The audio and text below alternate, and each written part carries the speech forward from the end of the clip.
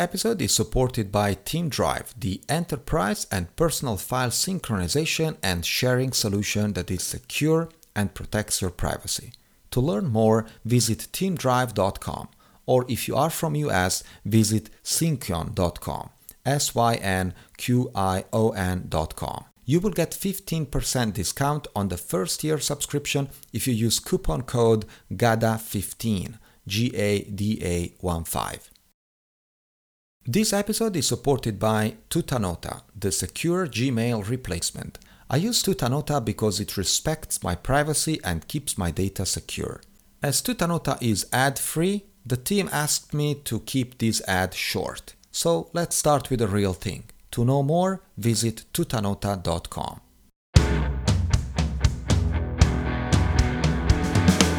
This is Data Science at Home, the podcast that makes machine learning and artificial intelligence easy for everyone. Here's your host, Francesco Gadaletta.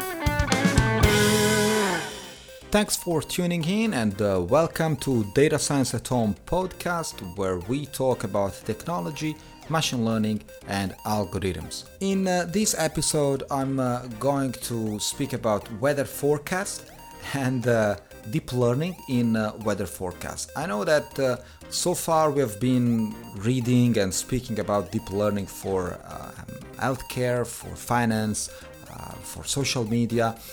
Very rarely, I must say, we have read about or spoken about deep learning and artificial intelligence for something so specific as weather or climate forecast. And why is that? Well, usually because the domain knowledge that is required to understand these, climate simulations is extremely complex, it's quite difficult, and also because it is very well known to researchers and scientists how challenging the task of predicting the weather is. Common knowledge says that climate predictions don't go farther than 2 or 3 days. After 5 days, definitely the prediction is going to be quite unreliable. And why is that? Is because indeed these predictive models are extremely volatile and extremely challenging, and the variance of the parameters, once these parameters gets estimated by even a fancy or a complex model, is extremely high. And so the variability of the prediction is very large, and this means that indeed most of the time the prediction fails, and we go out without an umbrella and come back home soaked. At least that's the case in Belgium. So in order to understand how deep learning, what is the role that deep learning can play for climate simulations, for climate forecast, I have been reading a bit about the domain knowledge, what I need to understand, what I need to know before understanding and speaking about deep learning, applied deep learning to these specific use cases. And so I ended up on a paper developed by a group of researchers from the Earth System Science at University of California and Columbia University and the Faculty of Physics in Munich, Germany. And they developed this so-called CloudBrain, which is a deep learning, machine learning algorithm that apparently seems to solve a very challenging task that goes under the name of superparameterization. Now, before getting into the details of how this machine learning model works and why it has been adopted by this group of researchers, we should know just the minimum about the domain and about climate forecast, which is convection. So convection plays a very important role for climate forecast, and it has several related meanings in weather predictions. But it almost always involves rising air. So it usually refers to so-called moist convection. That is a physical process by which the excess water vapor in rising air condenses to form a cloud. So the heat that is released through this condensation process can help to sustain the convection by warming the air even further and making it rise still higher. Now, what I recall from Physics 101 was that warmer air goes up and the colder air stays down. So that's a very brief, very brief explanation of the physical process behind cloud formation. Convection, of course, can be of different types, and it can also be dry, as it happens on a sunny day, for instance, over the desert. But it could also be more humid, in more humid regions. And so, there are different types of convection. But as a general rule, what goes up must come down. And so all of the air that rises up through convection must be balanced by a equal amount of sinking air somewhere else. And so this is kind of a vertical circulation system that involves rising air where the visible cloud forms and sinking air around the cloud. So, there is this convection movement that should be modeled by, and usually is modeled by researchers who want to do climate forecast. Now, it is also known that modeling at convective permitting scales, and so taking into account all these movements due to convection, is very important to have a very accurate model, but it's also extremely challenging and I must say impractical at present with current technology because of the computational requirements that are needed for such lower scale and high resolution modeling. Of course, someone out there can say, yeah, but I can run these models for months and have my simulations almost always accurate. Yeah, that's true, but the computations are extremely challenging and the system is extremely dynamic, and so that will not give you a lot of advantage in this type of process. So in order to alleviate this problem and make these simulation and these calculations more approachable for machines, researchers are using another approach, which is very interesting and goes under the name of cloud superparametrization. What is parametrization? Well, superparametrization is a type of so-called multimodal framework. And what is a multimodal framework? In a multimodal framework, you usually have a host model and a guest model. So this is a technique for modeling physical systems with a relatively large range of important scales. Okay, and the climate system is one such system. So a model is typically designed to simulate processes, usually physical processes, on a certain scale of interest. But it also needs information about other things and other phenomena that are happening on, for instance, a smaller scale or a larger scale, or definitely to scales that are not the scientist is not directly interested in.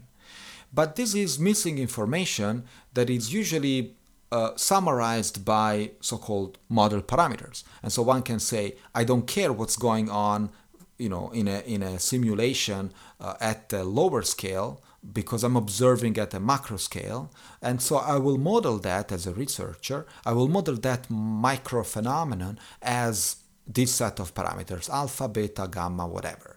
Okay? And so this is what happens with parametrization. Okay? It's a method for estimating parameter values without actually simulating the processes directly. Very interesting.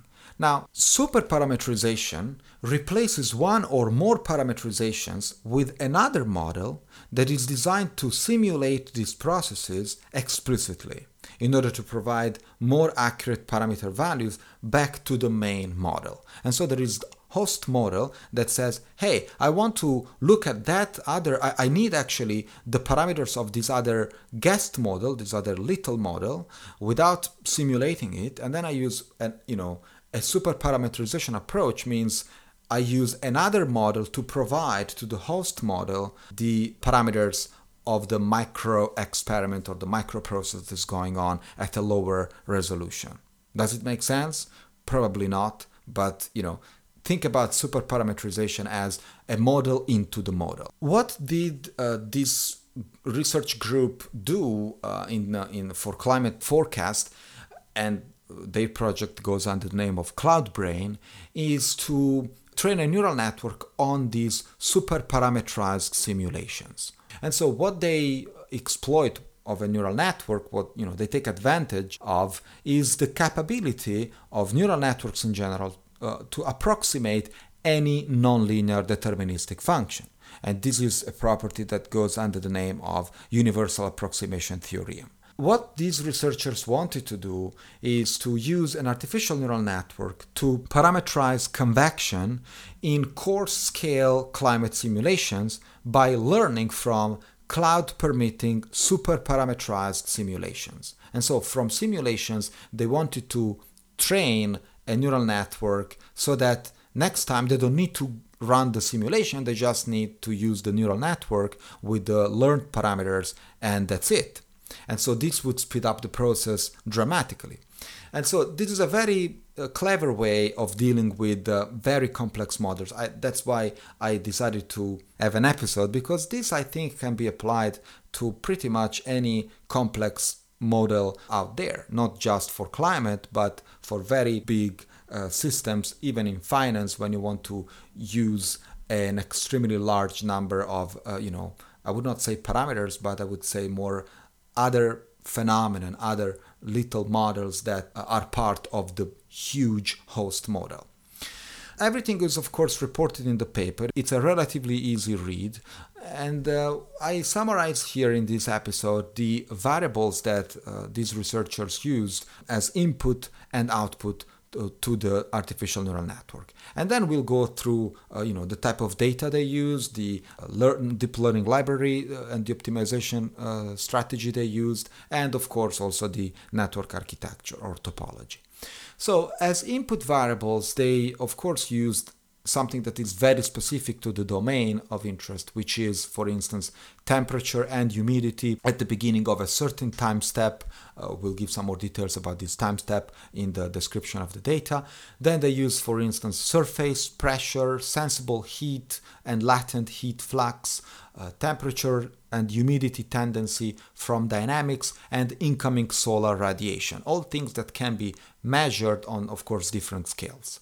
And as output variables, so what the neural network will actually predict by using these input variables is other things like convective and turbulent temperature tendency, convective and turbulent humidity tendency, and also long and short wave heating tendency. Now, they also, in terms of data, they use a 3-month spin-up period, and for the host global model, they use a time step frequency of 30 minutes. So these observations are effectively collected every 30 minutes from 8,192 cloud resolving arrays. And the simulation is run for 2 years with a total number of samples, training samples per year, up to 140 million. So 140 million training samples per year. 1 year of data is about 375 gigabyte in size, and the second year is used for validation. So in the first 140 million training samples are used to train the network, and second 140 million training samples, second year, are used for validating the model. Which library did they use for such a complex model? Python library Keras. Probably most of you know what Keras is. Keras.io is a very, very easy to use library for deep learning. It's even more interesting now that it uses TensorFlow as a backend, so you can basically write a very easy piece of code in Python that implements a relatively complex neural network topology with very few lines of code, very little effort, and still is using TensorFlow behind that. The code, of course, is reported in the show notes, in the GitHub repository that I will report in the show notes as well. And the training time took approximately 12 hours on a GPU that is not extremely, it's not not the fancy, super fancy GPU. It's a relatively good one, a GTX 970 NVIDIA. And the first year, as I said, has been used for training, and the second year for model validation.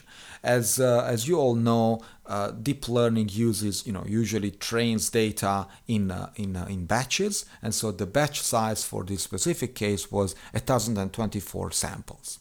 In order to reduce the loss, we had a number of other episodes on datascienceathome.com about optimization strategies for deep learning. So when the network is training, what the network is basically doing is finding the best parameters that minimize the loss function. What is the loss function? The loss function is a function that basically calculates a distance, so to speak, between the true values and the predicted values. And so we want that function to, want to minimize that function, right? We want the differences between the true values and the predicted values to be as small as possible. And so in reducing the loss, they use the Adam optimizer. Again, in a previous episodes of Data Science at Home, I also explained optimization strategies for deep learning, and more specifically, the Adam optimizer, with all the reasons why the Adam optimizer is actually one of the best, if not the best, optimization strategy for deep learning at the moment. As for the learning rate, which is the step that the gradient descent has to take to minimize the loss function, they started with a 10 to the negative 3. That is a variable learning rate. They divide it by 5 every 5 epochs. And so they basically train the entire system, the entire model in 30 epochs. As for the regularization technique, they haven't used any regularization technique. For instance, any dropout, any randomization of the connections in the last layer usually. And why did they do that? Probably because the number of training samples was already quite large, and so usually with very large training data sets you don't apply any dropout, any regularization technique, and the network seemed to be relatively robust already on such a large data set. Now, another important step to take into account is about data normalization and scaling. Something that I've noticed many researchers practitioners kind of forget to do at the beginning of training a neural network. And so something that is very important to do is to normalize the input and most likely scale them. It's it's not a mandatory task. Things can work also without data normalization and without scaling, but actually it turns out that the training process becomes much faster when data have been normalized. And how do you normalize and scale? Well, very simple. You take each input variable, you subtract the mean, and you divide by the standard deviation of the input, and boom, you get your data normalized and scaled. And then you start training the network on the normalized and scaled input. To make the output variables comparable, they also converted the output variables to common energy units. And this is also another strategy to normalize the output as well. The last point, actually the one before the last, is about network architecture or topology. So what type of architecture did they use? They, designing a neural network is a black art, and there is no way to understand and say, okay, I'm gonna use a network with 6 layers or 25 layers. Of course, the general rule says that the more parameters you have, the better scores, and deeper networks give better results almost all the time, except in those cases in which if you have very deep networks, you increase the chances to overfit your data and explode the gradients. And there are other side effects of having networks that are much larger than they should really be. There is always also a sweet spot between complexity and training time and, of course, error rate. So they found, they don't report in the paper how did they end up to such an architecture, but they use a deep network with eight hidden layers and 512 nodes each, which is not extremely large network, but is quite a good one. There is really a lot of parameters in there. Also, I think that the training data is, the amount of training data at their disposal was more influential than the architecture, for sure. Once the model has been trained, the last step is, of course, to evaluate that model. And what they did was to calculate the mean squared error statistic calculated across all 4 output variables. And so what they basically did is to calculate the mean squared error between the predicted values and the true values. And that's a pretty good statistical measure about how good or bad the model is doing.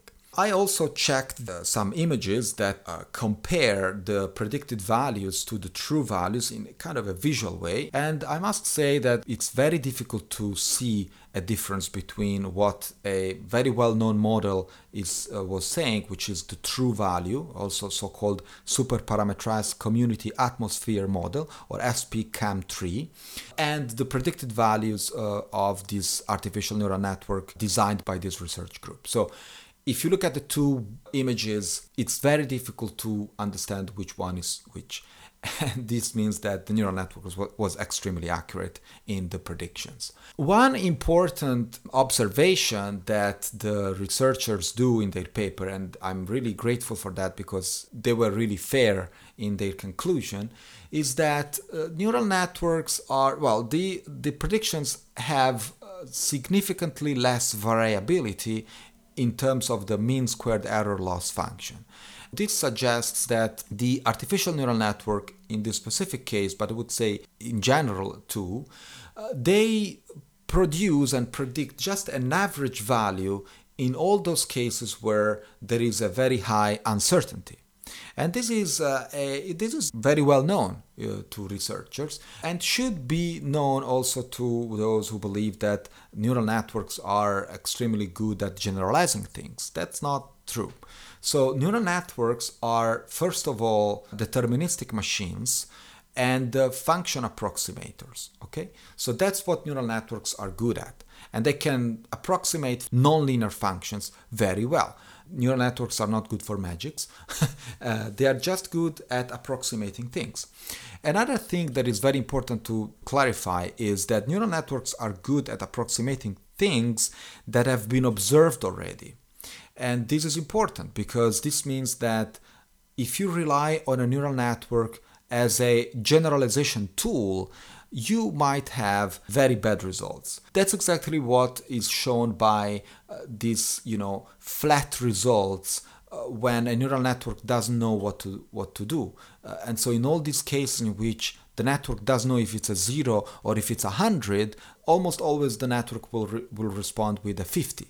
Okay, and so will respond with an average value in all those cases in which the model is not certain about the final result.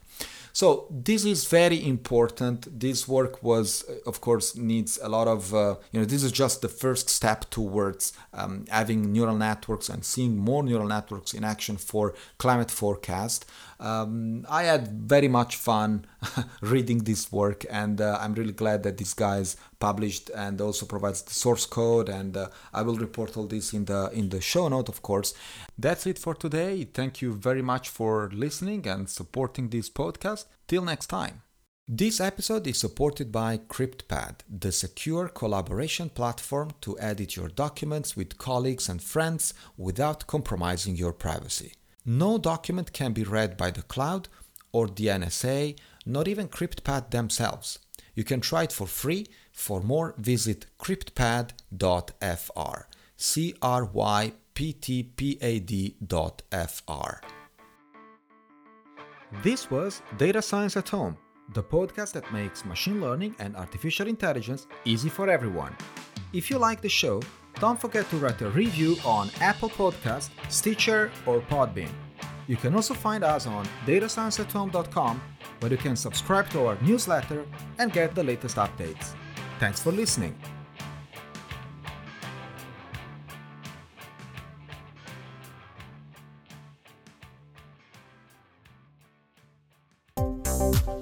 Imagine an organization that wants to unlock the value of their data, but their data is too sensitive. Imagine a data scientist who wants to work on very rare data, but she cannot access them.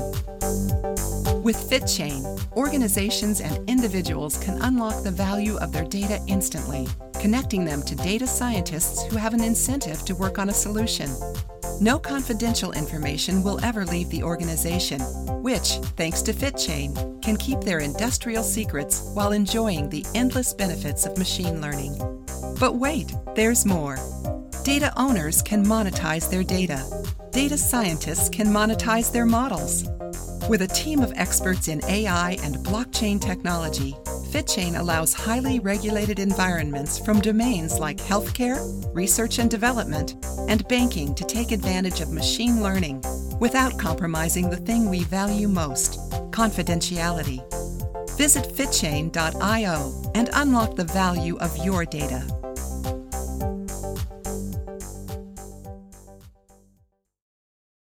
Hey, are you still there? Well, let me tell you about the newsletter of Data Science at Home. It's my free digest of the best content in artificial intelligence, data science, predictive analytics, and computer science. Subscribe now, datascienceathome.com.